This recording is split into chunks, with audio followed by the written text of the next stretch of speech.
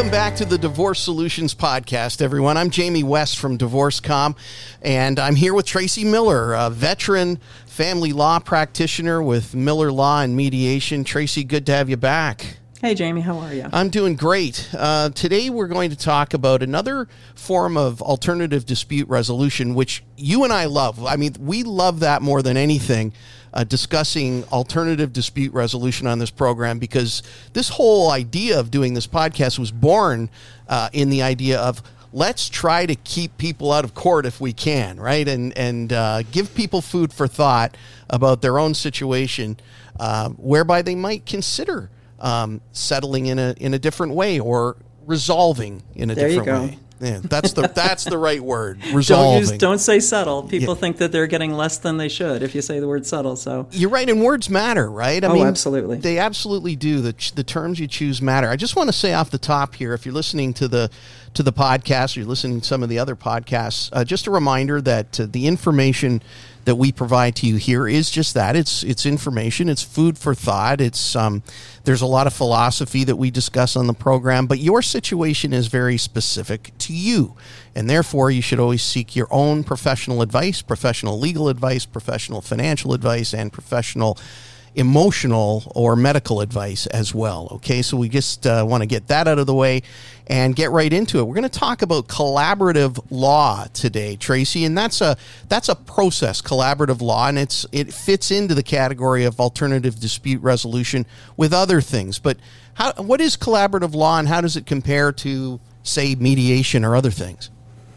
Well, it's another alternative dispute resolution process. So it's a process you enter that you're going to work together with your spouse and with the lawyers, that you're both going to have a lawyer, that the lawyers you retain, to come to a resolution, right? Which in one form or another is inevitably where you're going to head. Better to do it now than to do 2 years, $100,000 in outside a courtroom. Most cases are going to get resolved. So this is the beginning of the process. You hire lawyers that are collaboratively trained, and it's a non-adversarial process. So you meet with both clients separately. Their lawyers meet with them, and they find out what you want, right? They find out what your interests are. They find out what it is you want to get with respect to each issues. And then you sit down and you have meetings to discuss all of this. Part of the process, which people need to know, is you have to do interpersonal violence screening as part of the process, and a little bit of information about what that is. It used to be referred to as domestic violence screening, but what you do is you have to meet with a social worker, at least in the area I am in. That's the process that they've decided is the best.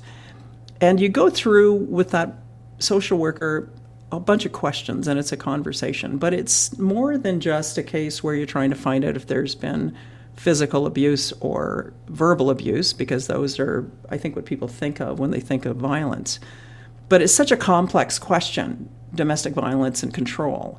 So you get into questions about, is it a situation where there's financial control? For example, where somebody has to account for every red cent they ever spend. Is it a situation where somebody's texted or called 50 times a day, and I'm not even exaggerating that amount, so the person knows exactly where you are, when you are? Are both people able to participate, or is somebody really intimidated? And if you find that out, then you structure the process, right? You have to structure the process to make sure that that's all taken into account. But that's a necessary part of the process. And then after that, it's a series of 4-way meetings. And if you need financial people, if you have businesses, if you have tax issues, you bring one of those people in. Usually the family professional that did the IPV screening is going to be part of the process. And they manage if there's dynamics or there's emotional issues, which is always a significant part of these cases.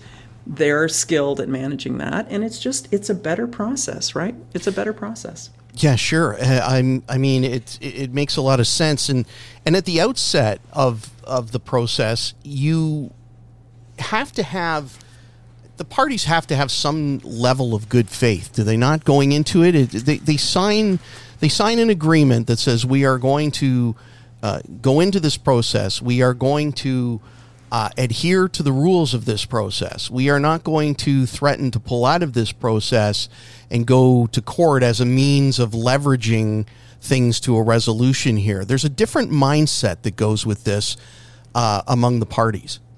Absolutely, and among the lawyers as well, right? To be on a panel to do this, you have to do collaborative law training, because it's definitely a paradigm shift as far as lawyers are concerned to work in a team approach. And initially when I heard that, I thought, team? What do you mean team? Mm-hmm. I represent one person. I'm not. And then when you really start looking at it, it's such a better way to do it. You can represent your client and you know what their interests are, so you achieve that. But it is more of a team aspect, right? You deal with these issues in a conversation with everybody. But you do commit to be part of the process. You sign a participation agreement at the beginning that says you're committing, you're not going to go to court. If you want to go to court, you're going to have to get yourself another lawyer and start over. So it really does, it maintains the integrity of the process, right? And yeah, you don't do the, I'm going to screw you and here I'm going to court. You don't have that conversation. Okay, so we were just talking there about the team and the whole bit about, people have to, there's rules, people have to come to the table with some good faith, and that there's no bullying anybody around. No. In the collaborative law process, because there are usually at least 3 referees. There are 4 if you can't, a lawyer for each person, a financial person, and usually a social worker or somebody like that to help with the emotional stuff, right?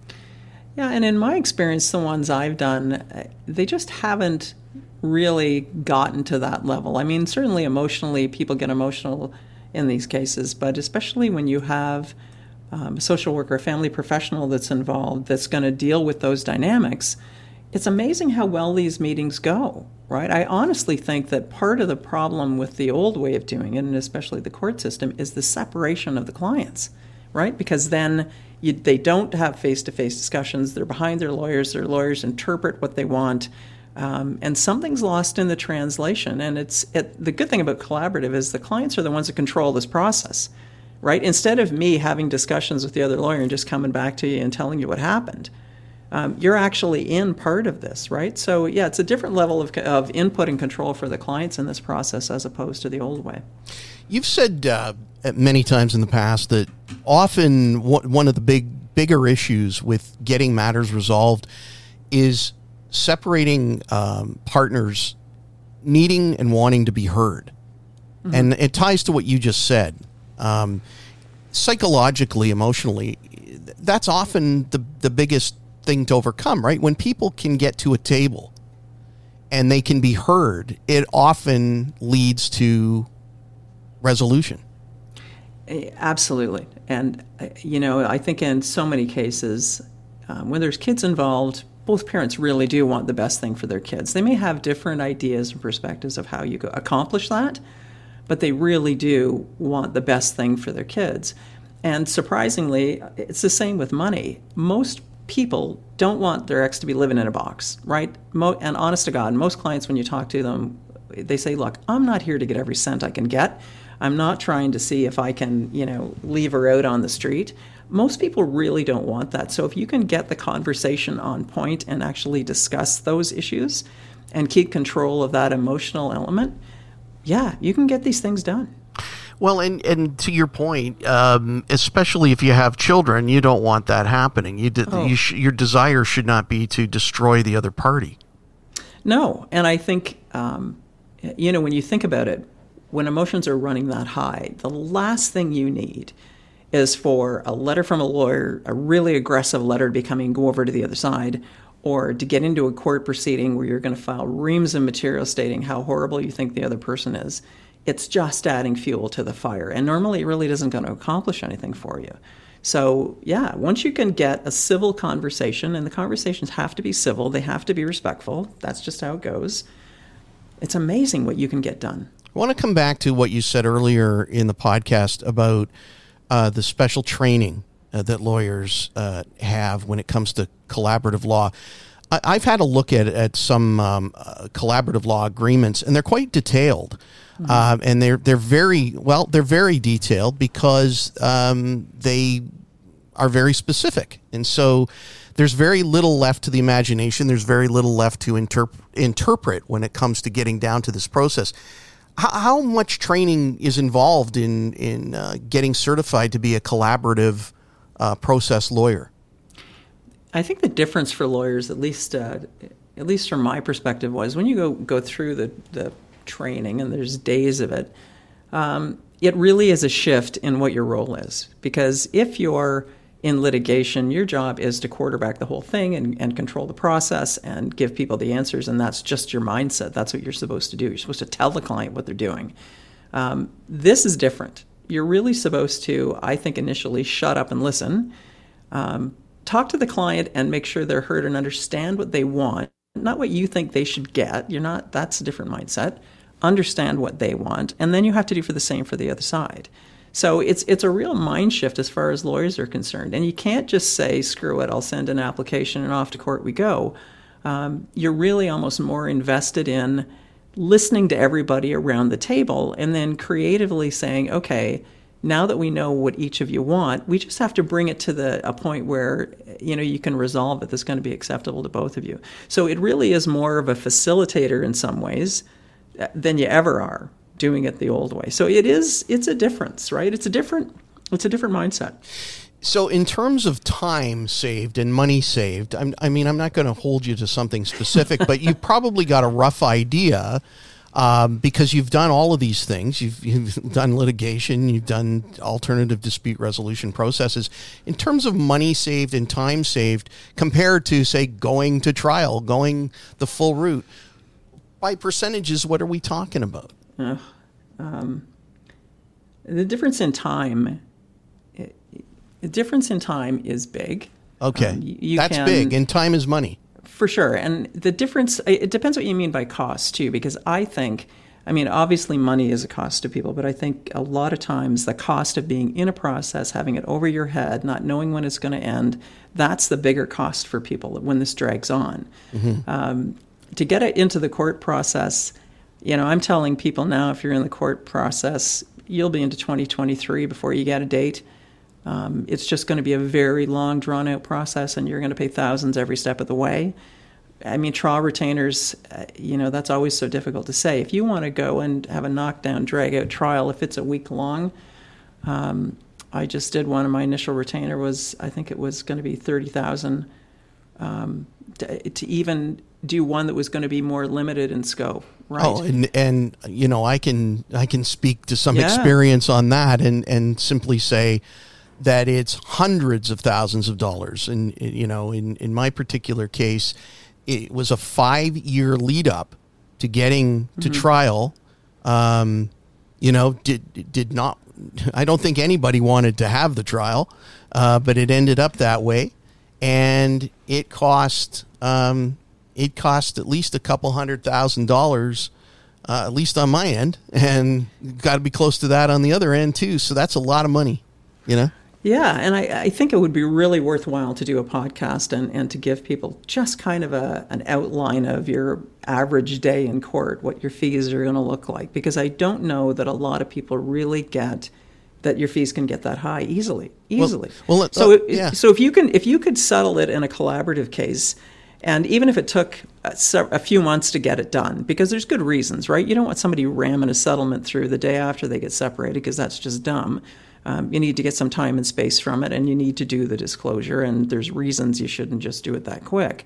But if you can get it done within, signed, sealed, delivered within 5-6 months, I think you've hit a home run, right? For sure. There's no doubt. Yeah. There's no doubt about it. And I think, as I've often said on these podcasts, there's a system in place. The family law system is in place, and it's full of professionals that really do care, from lawyers to judges to social workers to court staff. They do care, but the system is that it's a system, and it doesn't move quickly at any level. And even the judges themselves will say, if you can avoid all of this, it would be the best thing to do. We'd love to not see you. if at all Well, and when possible. you tell people initially, when you have a conversation with people and say, look, if you're arguing over $25,000, you've got no business being in court. No. Right. You're going to chew through that in a heartbeat, right? I mean, if it's financial, you don't have some significant numbers, my God, sit down at the table and get it finished. But and there's actually some really good decisions out of Hamilton with Justice Pazaratz talking about exactly that. And I should find that one I'm thinking of and put it up on the website. Yeah, that would be great. He goes through a case where people have spent, my God, the numbers were hundreds of thousands of dollars it was several years, the battle until they got to the end of it. But it was really interesting in terms of seeing a judge's comments on, in some ways, how devastating it is to watch that these people with kids have now spent $300,000, $400,000 all in fighting this legal war, right? And how there just has to be a better way to do it. Tracy, how do people get a hold of you if they'd like to make contact?